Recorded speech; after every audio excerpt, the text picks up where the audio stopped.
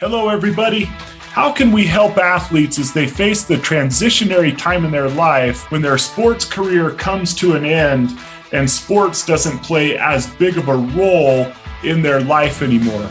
On this week's Spotlight podcast, we talked to Alli, former college basketball player, professional basketball player, and college coach. And she helps us with some of the things that she has learned about how to handle those transitionary moments, both as she's gone through them herself and as she's helped her players navigate that as well. Welcome to the Spotlight podcast for parents, coaches, and athletes. The Spotlight refers to the time in an athlete's life when they have increased ability to affect the culture around them and the increased opportunity to learn life's lessons through sports. This podcast aims to help parents and coaches capitalize on their athletes' precious time in the Spotlight.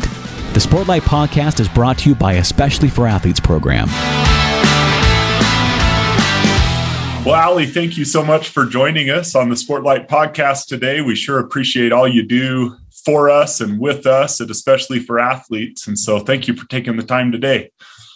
My pleasure. It's so great to be with you. And I love the topic that we're going to discuss, but anything I can do to help, especially for athletes. I'm just such a believer and proponent of the value of what we have going on here. So thank you.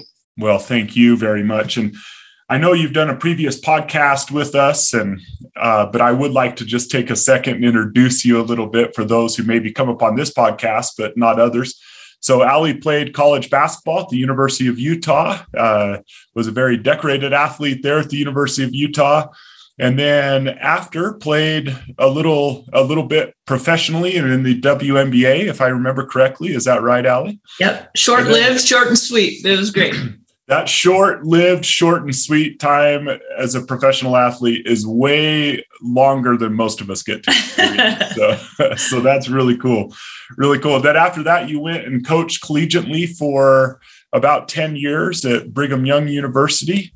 Did you coach anywhere else? I did. I coached at the University of Utah as well. That's what I thought. Okay, so you coached at University of Utah, then BYU, and then you've been doing some other coaching and training and other things since. And so is that a good enough introduction to give people a little window into who you are?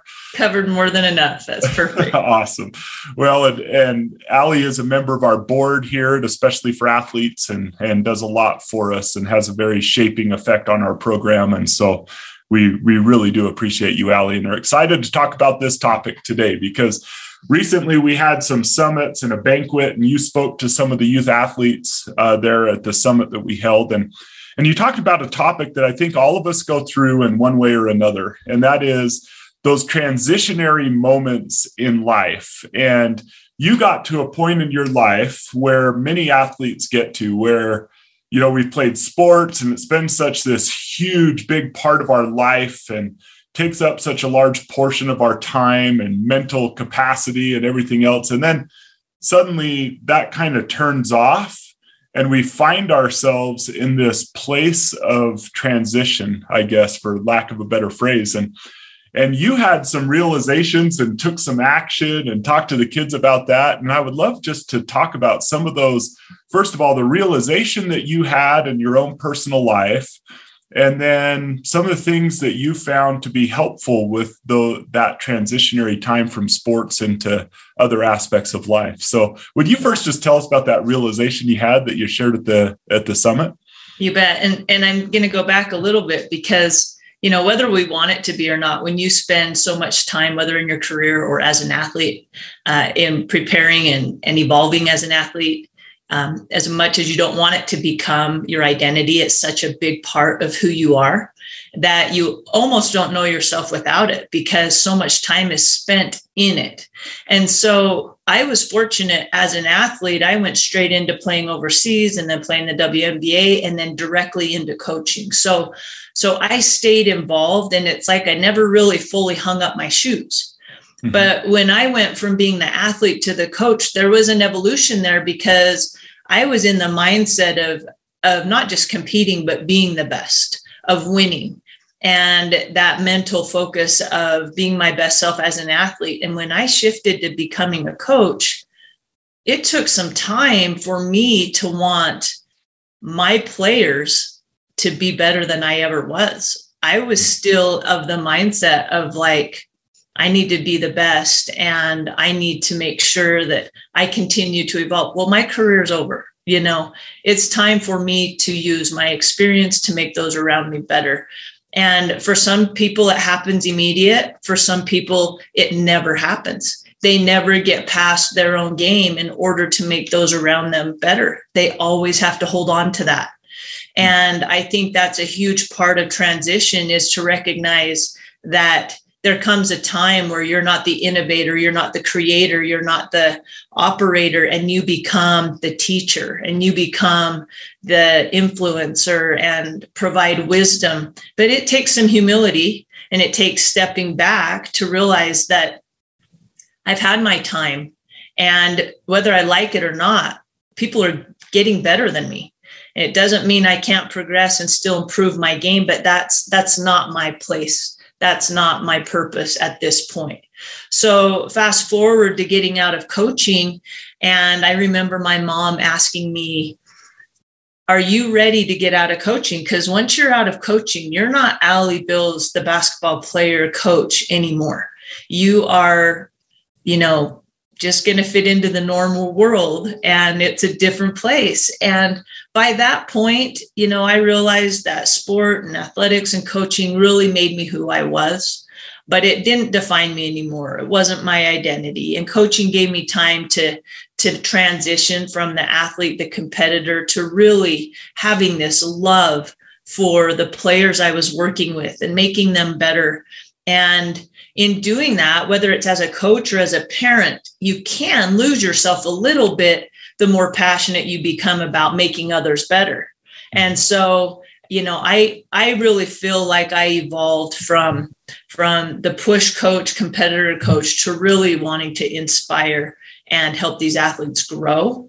And I preface, getting into these new themes with that little story, because when I left coaching, I stayed involved. I started a basketball company, got into a different career.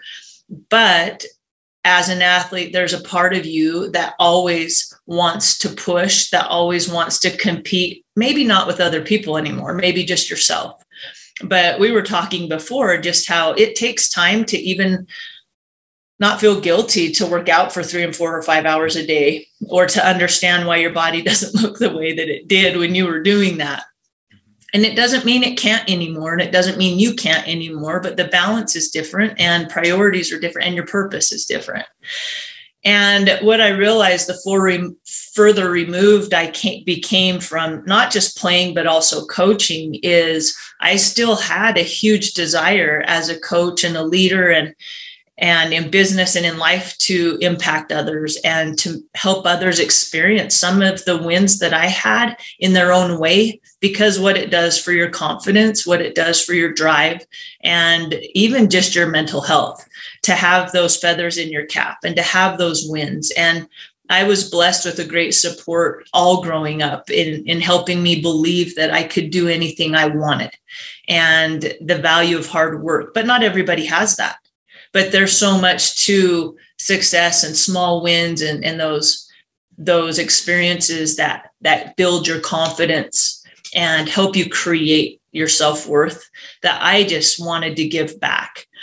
But who was I? I mean, I left coaching. I wasn't the coach anymore. I mean, even the guys I was dating, to say I'm a mortgage lender really isn't as attractive as when I said I was coaching Division I basketball. That became the topic for the night, Yeah. And so there's a little bit of irrelevance there that was starting to disappear from my life. And so I really felt like it had been a long time. Not to say I didn't do anything. I really tried to say yes to opportunities of triathlons, and I had done a lot of martial arts. And so I did stunt work and things like that. That it was like, whether I'm ready for it or not, I need to say yes. And I learned to be a yes person for experiences. But again, I didn't have, anything I was really working toward in growth.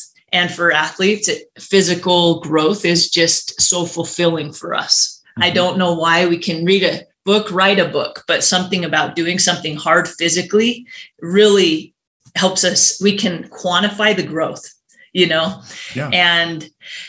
And so I was driven to seek for some opportunities for more growth, just so that I could actually stay relevant in a way that I could relate to young athletes and to young adults and to people and say, oh, she has an interesting story to tell. I don't have this trauma experience, or I don't have, the situation that happened that gives me that credibility to say, wow, that's a cool story and a good overcoming experience in her life. So if you want an exceptional life, if you want an exceptional story, you have to go and do exceptional things. And so that was my drive, was to continue to have a way to really influence, uplift, inspire, and motivate other people. That is where my true joy and passion comes from. So that's awesome. That's what got me onto the journey we'll talk about. Yeah. And before we talk a little bit about that journey, I love, I was reading a book because I have my daughters right now are kind of in that time where they call it the 10 years that shapes your whole life. It feels like the decade of decision, where they're choosing college majors and they're choosing where to go to college and all that stuff.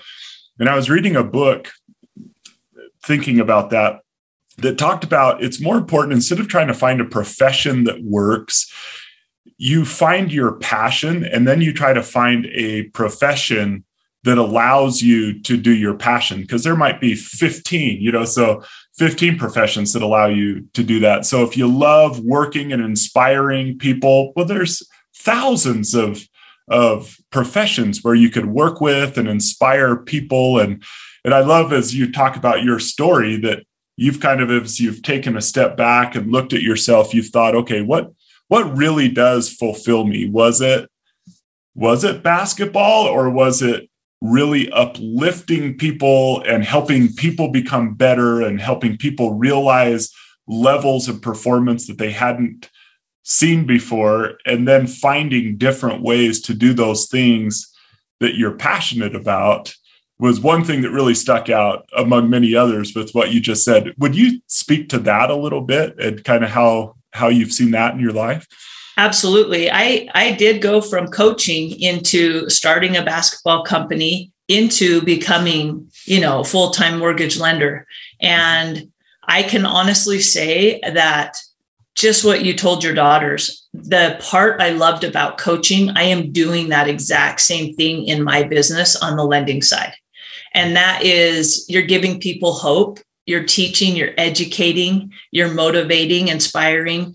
And in the end, it's still about those clients. It's still about those players. And I think people can see right through, and transparency as far as like genuine love and care for. And so if those are your passions, whatever they are, you can find it in anything you do. And sometimes you have to actually do a job that doesn't fulfill all those passions, but you also at that point need to go outside of your job and make sure you're doing something that hits on the rest of them that really make you feel fulfilled. And there's so many ways to do that. We can fit so much in our life if we understand the value of time and that life is short and we're not guaranteed tomorrow. And that passion is really important in order for us to get further faster. Yeah. Tell me more about what you've learned about recognizing the value of time. So I have a mentor that I absolutely adore. His name is Jesse Itzler, and he started a marquee jet company, sold it to Warren Buffett, part owner of the Atlanta Hawks. And he is married to Sarah Blakely, who is the owner of Spanx. And these are big time people, but very normal, raw, ordinary, genuine people. But I heard him speaking one time, which immediately I knew I needed to be around this person more. And he said, so many times in life, we go do things just to do things, but we need to do what we love with the people we love more often. And he talked about going and visiting his dad, who was getting older. And he said, my dad has about 10 years left. I see him twice a year. And so, 10 years is a long time. Well, that's 20 visits. I have 20 visits with my dad. And this was at a time where my dad actually was very sick. So I had a different appreciation for time and what I would have given for more time. And that's not just in our relationships and with the people we care about, but it's also in our own personal experiences that we're having in this life and the people that you can bring along the way to do that. That really hit home for me, just that we need to value time more. And if we want to accomplish something, we don't talk about it, we do it. If we want to compete in something, we don't talk about it, we do it. And that became a mental shift for me in 2019 when I started working with Jesse and being a part of, a calendar program and a mentorship program. And it's just taken off since then.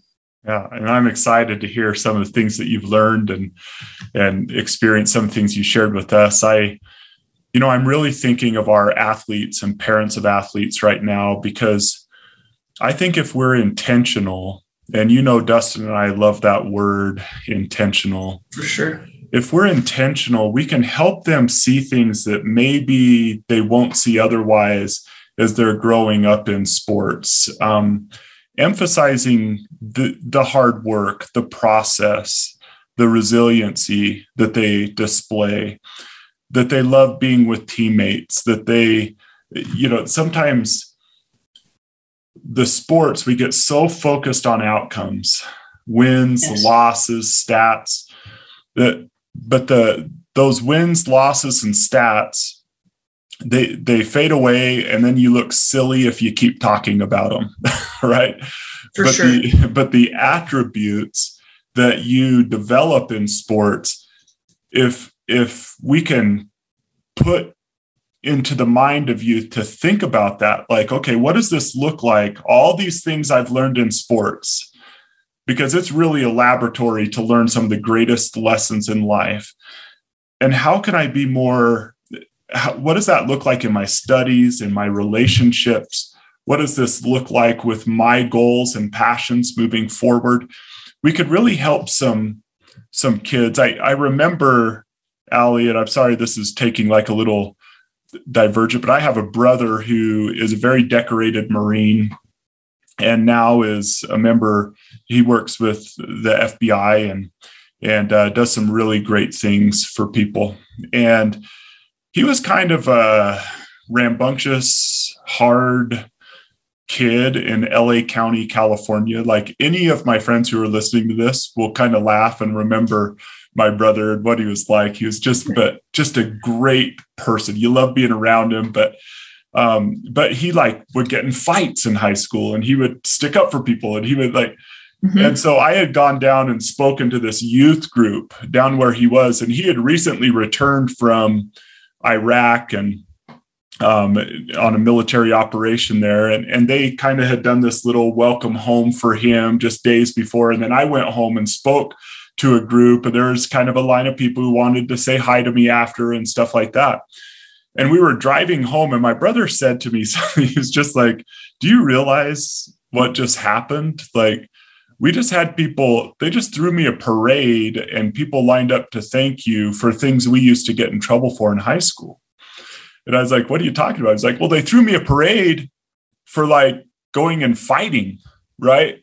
And they just lined up to talk to you for entertaining people and for engaging people. And remember what you were like in Mr. Gray's math class, and it's just kind of interesting to me that it kind of hit me at that moment that if we give kids time and we're intentional and we really try to help them see the goodness within them and the attributes that they display on the court, the field, that they can really learn to develop attributes that will serve them better in life as they move forward with with other parts of their life besides sports. But maybe we could be more intentional about that. And I know you've said a lot about that already, but do you have any thoughts after mentoring people for so many years on how we could do that maybe even better?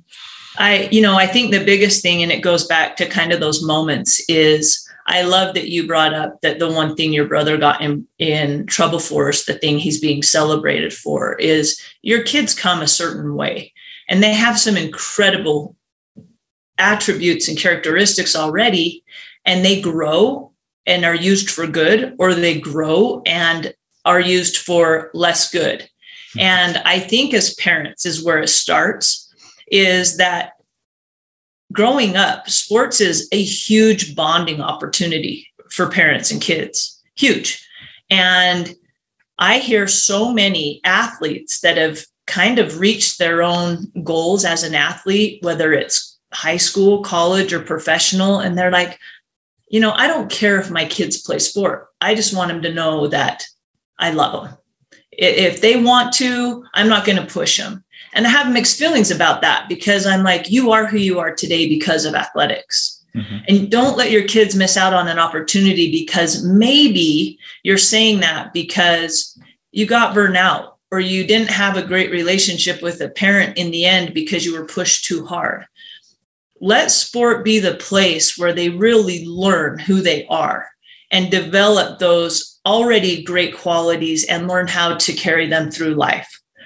But I think too often, as mentioned, parents and coaches get caught up emotionally. It's not their intention in the wins and losses, and they lose sight of the child and their development and why they're really there. And I don't even care what level it is. In college, if it becomes about the wins and losses, you're really missing out on an opportunity to not just develop, but learn from these kids that are incredible and really guide and help them through some important growth years and decisions in their life that will take them to a whole other level. So I think recognizing that these bonding moments through sport or through whatever your child's doing is a way for you to truly connect and use those examples that are given to us daily through athletics and sport to guide them to use their already God-given natural abilities, talents, and gifts to improve upon and grow, and not have it be about the wins and losses. We just have to redefine what winning is. And, parents, again, and coaches, it's the emotional that makes them forget that.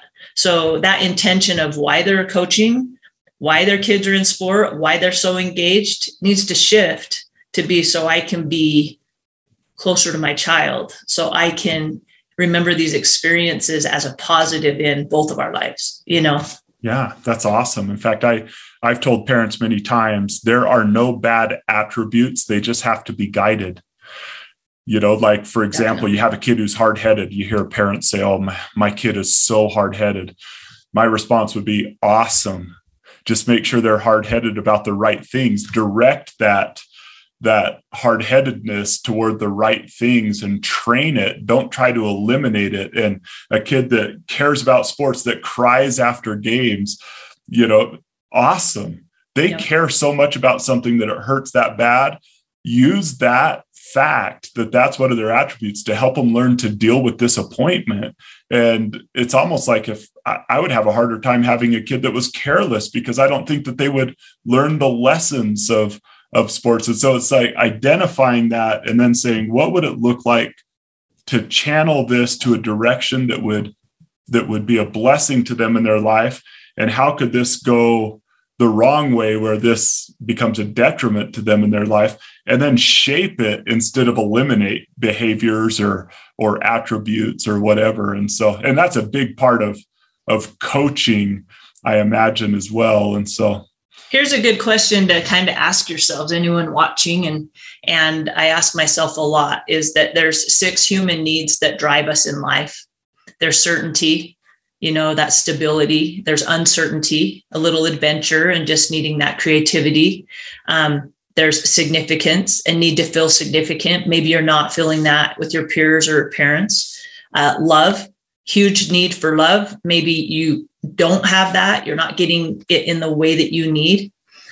So there's 4, and there's 2 more. And the final 2 are really where we're trying to get in life. We don't lose those other things. Mm-hmm. But if they're our main focus as a coach, you need to feel significant. You need people to know as a player, you need that stability. You can't take that risk to get better.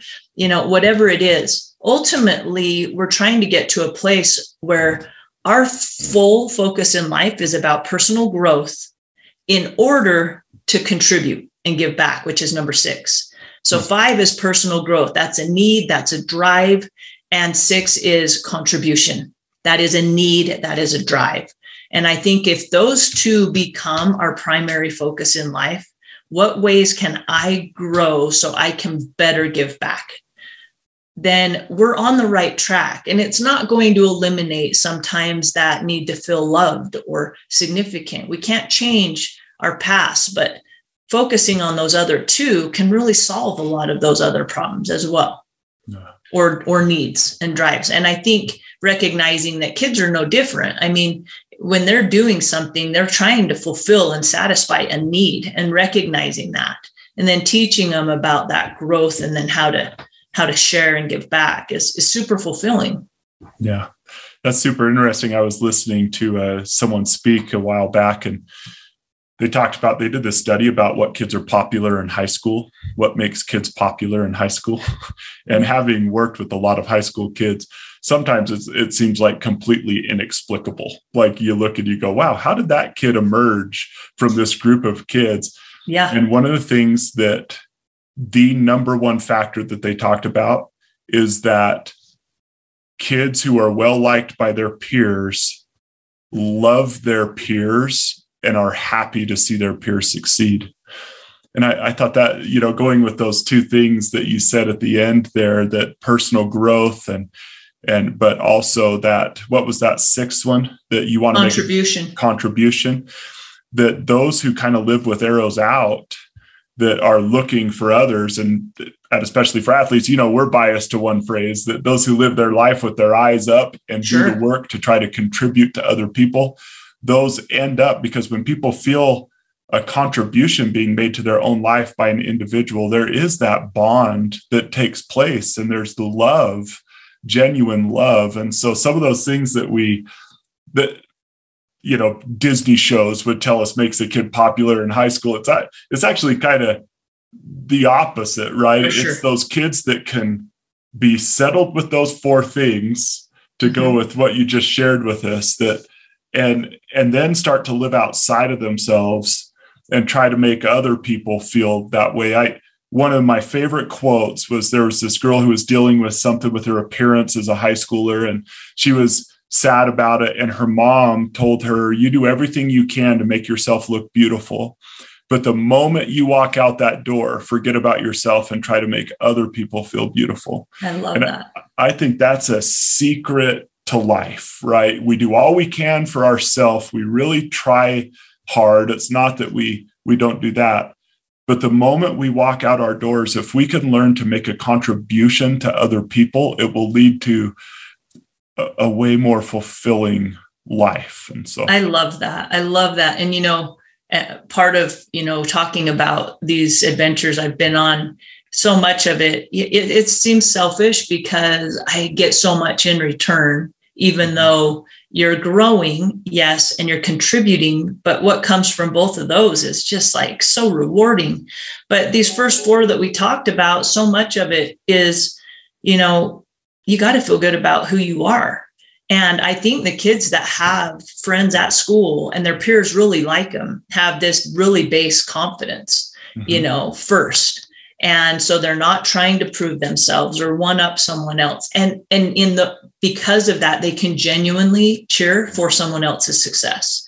Yeah. But I think getting kids to a place where they really love who they are is the key to enjoy that growth and that contribution, because I really think there's so many kids that, they doubt themselves and think less of themselves than all the people around them. But our perception of what other people think is solely based on what we think about ourselves. We get defensive because we're already thinking that, how could someone think that we're great, So I think that, again, these experiences that I will talk about, a big part of them is there's never an age where it's not important to do things to make you feel really good, whether putting makeup on in the morning and making sure that you're well groomed and dressed nice. But again, just doing those things that is a feather in the cap, is a small win. And there's never a time in your life where we don't need those things. Otherwise, we get stagnant. And if we're not progressing, we know what that means. We're moving back. Yeah. And so let's go there. I would love to talk about some of these things when you had that realization that, okay, I need to push myself. I need to have that aspect of my life again where I'm pushing. Sports provided it for so long, but now I need to be more intentional about pushing myself a little bit out of my comfort zone or a lot out of my comfort zone so I can continue to experience that personal growth and really feel solidified in who you are. And you went to some pretty drastic measures to push yourself out of your comfort zone and to fulfill that need that all of us have. And I would love to learn from what you've done. So tell us a little bit about when having that realization and what you decided to do with it. You bet. So the first challenge I was given in 2019 was to make sure I calendar my life, that I decide what these trips and events that I want to participate in order to grow are going to be, and put them on the calendar and schedule life around it. And now people with a lot of children are like, this is really hard to do. I'm going to be on the back burner. But what I want to say to that before going into this is just that it is so inspiring for a child to see their mother competing in, and I don't have children, but what I've seen, to be competing in and overcoming and doing hard things, that sometimes doing some of those things for yourself not only inspire your children, but you feel better about who you are as a person, as a mother, and the influence you have and what they're going to take away from that is incredible. And so it's never going to be an easy time. So calendar the things in your life that you want to do. And maybe you don't even know you want to do them. Just sign up for some things that you might be interested in and do them. So calendar your life first, or you'll never do them. It'll be something you talk about forever. Mm-hmm. And then every year you need to choose one thing, and you call it a Misogi, and it is an event that is truly life-changing. We say life-changing all the time, but is it really life-changing? What's something that's going to change your perspective, a mental shift, something that's going to push you to a limit you haven't experienced in a long time? Every year, you're going to do one of those. For some people, it is writing a book. It is starting a new company, and that is awesome. I would want to do those at the same time and in conjunction with something physical, because physical for me is measurable. Mm-hmm. It's fulfilling. Now, I'm super broken as we go into these events. My body has been through a lot, 14 knee surgeries. I currently don't have an ACL. No doctor wants to do surgery on it. We're still having that debate, too young for replacements. But in doing all of that, physical is where I need to go for me. So the very first challenge I signed up for was in August of 2020, and it was called the Utah Everesting. And it is the equivalent of hiking Everest in regard to elevation, 29,029 feet. It's called 29029. And it's 29.9 miles uphill. It's at Snow Basin. You complete that 13 times in 36 hours. And the beauty of it is that it's me and the mountain. It is an event. It's not a race. I've never done endurance sports. But one thing I felt like is it's been a long time since I've had a conversation with myself in a place where I was uncomfortable, not life uncomfortable, but self-inflicted, sport-related, competition, uncomfortable. And, we talk so much about eyes up, do the work. Well, this was the perfect example of where to use this phrase and how it's so applicable in life. But when I went to that mountain, I did all the preparation. I did all the training. They give you a great program. And I trained really like every Saturday of my summer was a 9, 12, whatever hour, but I was committed to that. But when I went to that mountain, there was moments where middle of the night, I was having those conversations as, do I do one more climb? You have to get it all in, finish by 5 o'clock in that 36 hour. do I go back and rest? And I have to say that I was happy with the mental toughness that I had gained over time or not lost through sport, and had that desire to push at a time would have been very easy. And I probably would have been okay to take a break. But the coolest part about it is, as I was doing the work, I had my eyes up, and I was so inspired by the people around me. I'm on this mountain, but the lady next to me, she's a cancer survivor. She was doing the world championship Ironman in Kona on chemotherapy. She's 60 something years old, and she is just going for it. And then there's another lady whose poor husband passed away during COVID. He was signed up for the race. She's wearing a backpack with his picture on it. She hadn't trained for it, and she was climbing that mountain for him.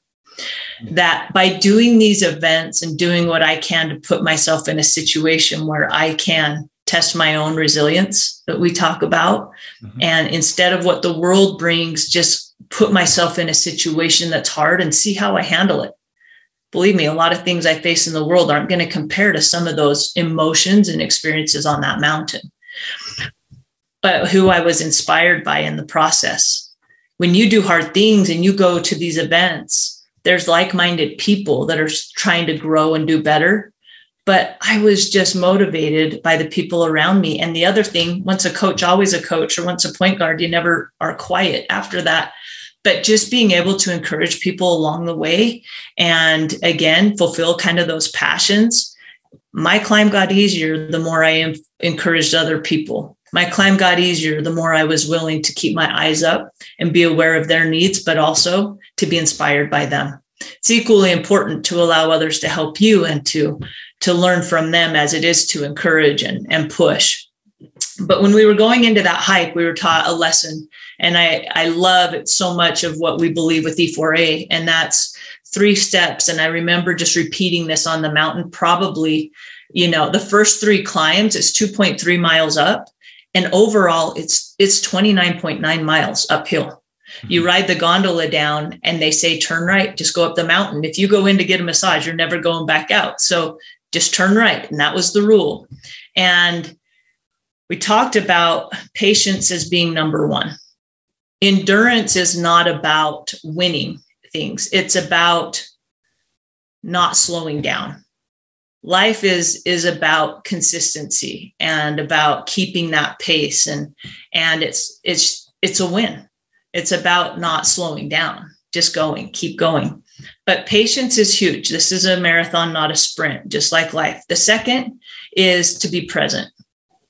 And so much of what we do, we are not aware of the beauty, the people, the inspiration, the teammate that needs your help or that you can learn from. But being present was key. And then number 3 was being intentional with every step, with every climb, really being able to do an equipment check. How's my water intake? How's my electrolytes? But really getting to know yourself on a totally different level by being patient, by being present, and by being intentional. And that applies to everything we do in life. And the world's a beautiful place if we live that way. Yeah, there's so much really to learn and grow.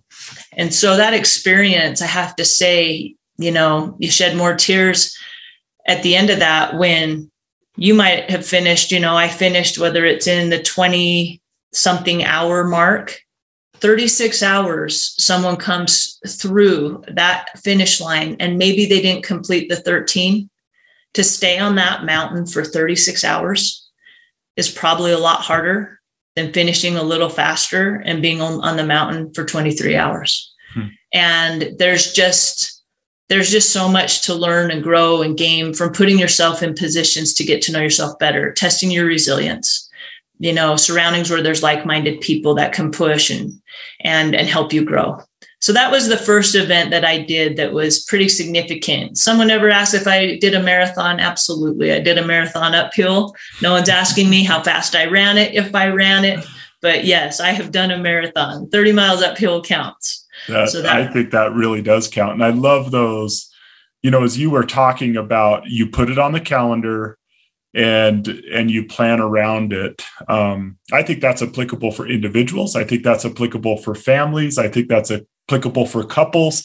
I think there's a lot of those things. Justin Sua, you may know Justin or have heard of Justin. Justin is the mental performance coach for the Tampa Bay Rays. And he uses a phrase, you need to live life on purpose with purpose. Love that. And I see that, on purpose is intentional. You're putting it on the calendar. With purpose is that you're not just putting fluff on the calendar. You're not but things that really bring purpose to your life and meaning to your life. And so I love those, those applications. Then it was be patient, be present, and be intentional. And he says deliberate or intentional, same thing. But there's a fourth one I didn't mention, and it's execute, execute, execute. And like you said, it's not really just about, the first step is putting it on the calendar.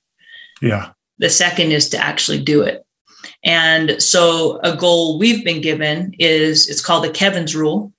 A guy and his buddies, every 5 to 7 weeks, you're going to do something that you look forward to. As humans, we need to look forward to things. We need to be excited about things. We get stuck in the everyday. It doesn't have to be a challenge. It doesn't have to be money, spending money, traveling that way. It can be anything that you look forward to, doing a hike with a family. But think, if you put every 5 to 7 weeks, and you put something on the calendar with a spouse, a date, if you do it for a little family getaway, if you're going to go to Lagoon, whatever it is, have it on your calendar, plan it as a family. Think by the end of the year, you're going to have 10 of those. At the end of you have how many years left with how many kids, how many summers left? Yeah. You're like, okay, so we have 6 experiences left, 2 per summer with this child. We only have 3 years. Yeah. So what are those going to be? And start looking at it in terms of creating memories. Over 10 years, you have 150 memories that you've created intentionally, because as a family, you picked them out and put them on the calendar and scheduled everything else around them. That's when your kids become best friends as they grow up and get older, is they have an opportunity to build those friendships. It's great to support each other in sport, but when you travel, intentionally plan and do things together, then they become friends. Yeah, that's awesome. That's great. I love that. So then you've done some other things, I know, with like some really cold water. And tell us what you've learned from that. So one of the big parts of this whole thing is just, again, mental growth. Whether you're limited physically or not, there's just a part of, everyone in life has certain fears or limitations. I went to learn about what my limitations might be. And I'm like, I don't really have any limitations. I feel pretty confident. I feel pretty good. We all have limitations. And finding out what those are can be really humbling sometimes. But a big part of working through that is understanding how to be still. It's understanding how to breathe.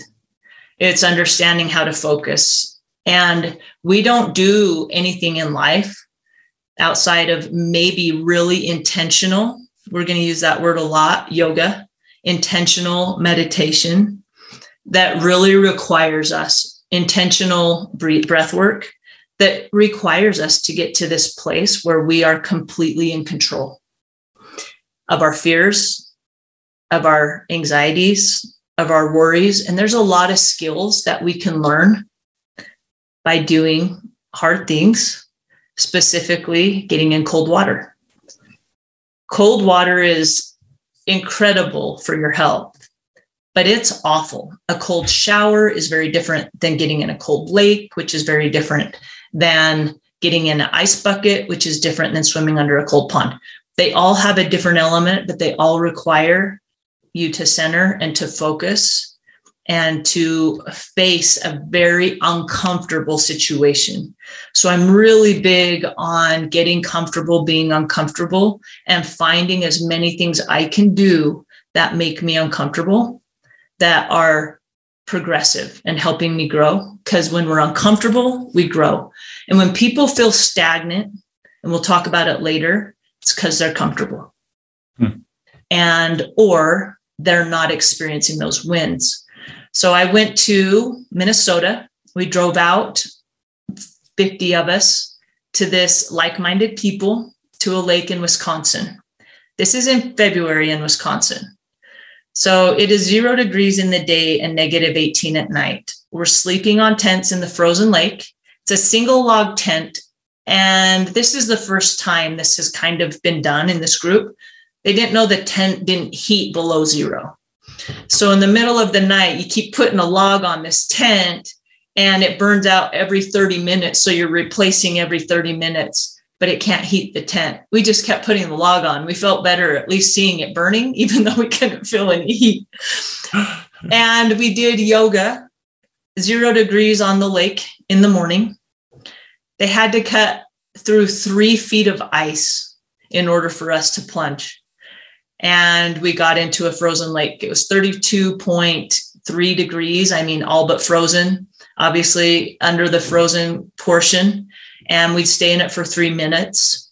We did a lot of breath work in preparation for it. When we got out of the water, everyone's in their full winter gear and we're in swimsuits and we're doing these breath work drills to warm up our bodies before going into a sauna, which was out on the lake as well.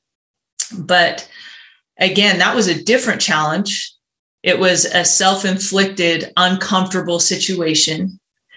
And because of that, between the hot and cold therapy, I now have a membership to do that twice a week on my very own choice. But to consistently put yourself into cold water is a great way to do something uncomfortable that you can do in your own home. But it never gets warm. It doesn't ever get easier. You just know what to expect and you know how to handle it. And really learning how to breathe through it and to focus in a way that life doesn't really teach, allow, or give you opportunity to do unless you take the time for it. So that was a different element of growth and challenge is living in this cold world for 2 nights is all. But without that warmth and having to really work through that mentally and learn how to manage stress, anxiety, fears, discomfort. And it was incredible. Yeah, that's interesting. So if you take these 2 experiences that you've had and what we went back to, I'm trying to get in the mind of someone listening to this right now. And, you know, sometimes experiences in life look different, of course. And, but someone who's feeling stagnant, someone who feels like, I especially think of, you know, a young mother who is, man, maybe they did all these things and now being a mother to small children or toddlers, that might be the hardest job in the world, where they could feel that even though they're doing a bunch of stuff all day, they feel stagnant. It's not that they are. It's not that they're being lazy. We aren't talking about couch potatoes here, just eating pork rinds and watching shows. We're talking about people who are busy in life and life is kind of taken over a little bit, the busyness of it, and they feel just this stagnant feeling in their life.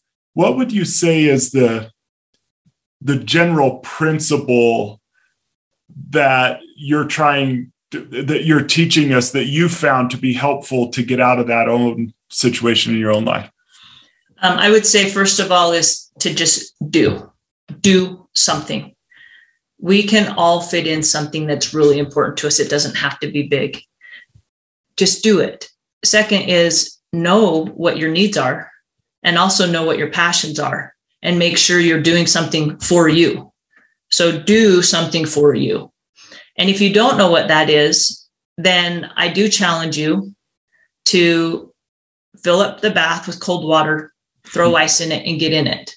Just be uncomfortable for just a second, because when you get out of it, you feel like you just seriously accomplished something hard and you feel alive. Cold water makes you feel alive.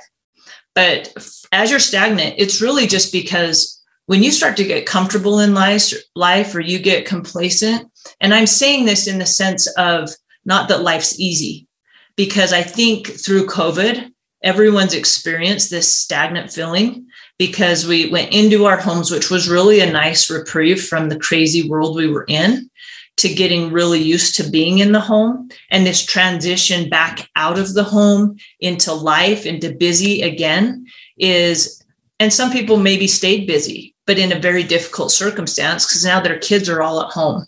Mm-hmm. What have you done for you? Your kids will be fine. They'll be inspired by you. Do something for you, and don't just talk about it, do it. And also just feeling like I've lost myself. I've lost myself in through this process. I don't really have any passions. I'm just kind of blah. Mm-hmm. So you need to do something to make you feel alive. And you need to follow people that inspire you. You need to listen to things that motivate you. I always love the idea of winning the hour. We talk about it all the time. I like that first hour of the morning to be all about you. You will be better the whole day if you don't look at that phone. You get up, you move. And I love that motion equals emotion. We've lost emotion in our life. We've become stagnant, lost emotion, and motion equals emotion. And so start your day by moving, walking outside. It's getting to be a great time of year to do that. And then make sure that you are taking time to really, whether it's have gratitude, whether it's pray, whether it's meditate, whether it's just to be still, start your day all about you. First thing we do is pick up that phone. It really throws you off. It's a negative start to the day. But as you do that hour of power or winning that hour, notice your day will shift. Your energy will shift. Surround yourself with things that are uplifting and positive and inspiring, and then go do it. And don't envy everybody else doing it and you're not. Mm-hmm. Go do it. Awesome. And it's one thing you said, sorry, Alli, one thing you said in the past is sometimes people are like, I don't even know. I've lost myself so much. I don't even know what I'm passionate about anymore. And if I heard you correctly in the past, you would say that just start trying things. Yep. Just start trying some things, and you might like it, you might not, but just do some things, and eventually you will find something that you feel passionate about. So here's an example of what we're doing right now. Like I said, learning all this thing's great and all, but if I don't share it with people, then, yes, I've grown. But in coming back from Wisconsin, I rented out the Plunge. It's a place in Utah County that you can actually go and get in cold water and a sauna, and it is incredible. It's a great date night. Do it with any of your older children. It is awesome. But I rented it out for people at work. I rented out for partners, and half of them have memberships now. They're like, it's just what I needed. I did not realize that it would be that scary to get in cold water, and B, how good I'd feel because I did it. And then you get warmed back up again in the sauna, which is great. But I also have a group of women that are in management positions, women and men at my work, and they just are just feeling like whether they've gained weight or not, they do not feel themselves. Whether they've, felt negative or not, they're not themselves. So we just started a group to do a couch to 5K. And they have 30 days to do a 5K. We're not going to ask if they ran it, if they walked it, or anything, but just the training and doing a 30-day. If you want to run a 5K, then go do it. Start now and do it. One of them's like, I've always wanted to run a marathon. I don't even like running. I'm like, let's start a couch to 5K, and then let's put a half marathon on your calendar 6 months from now. And do it. It doesn't matter if you walk the whole thing, run 7 minutes, walk 3. It doesn't matter. Life is about finishing. It's not about winning. It's about being your best self. It's about being consistent. It's about being uncomfortable.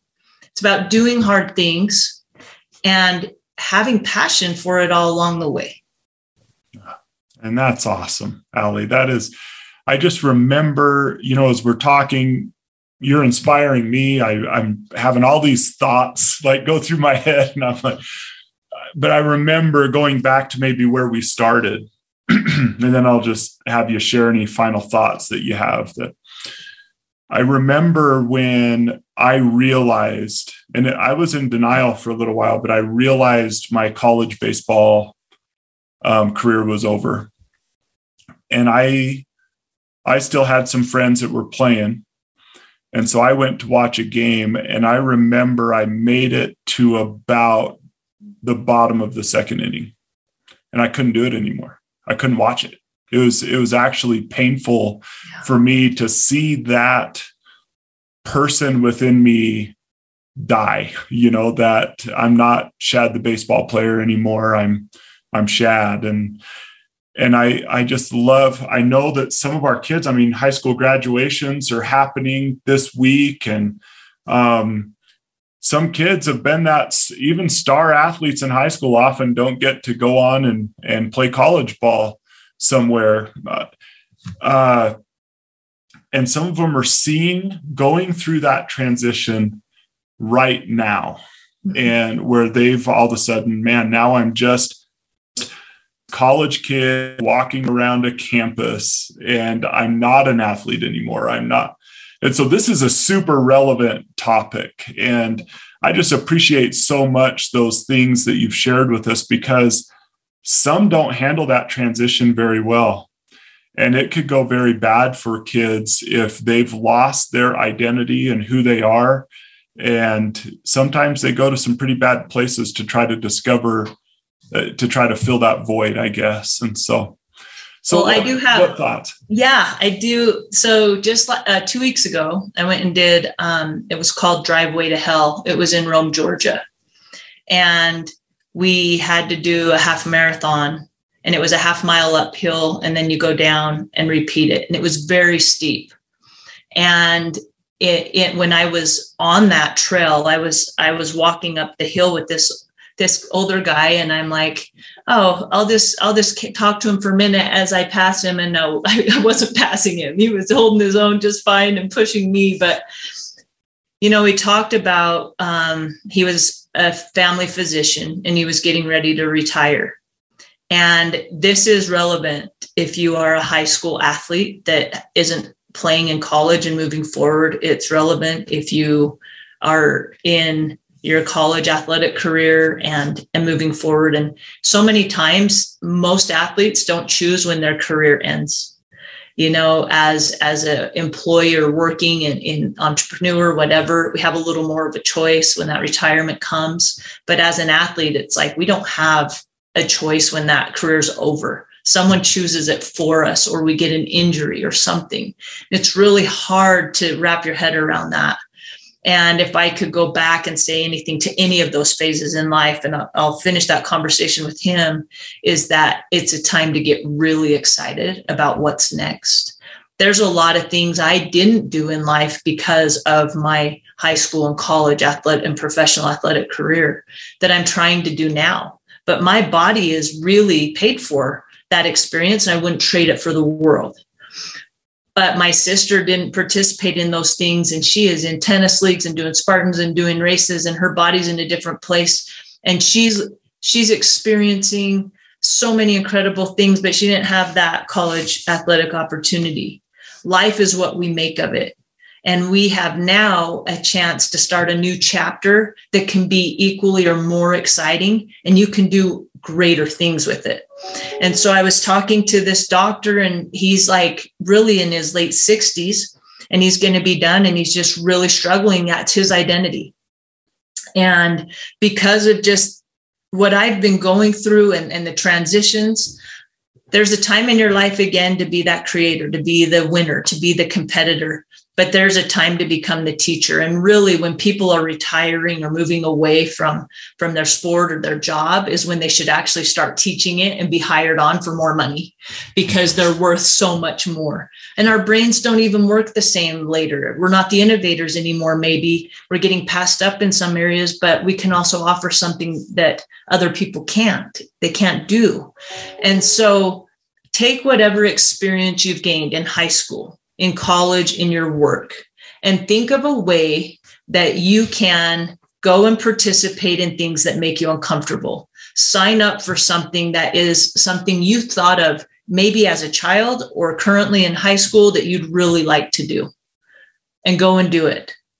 and then take that experience and invite your friends to it, share it, and see what that does for you.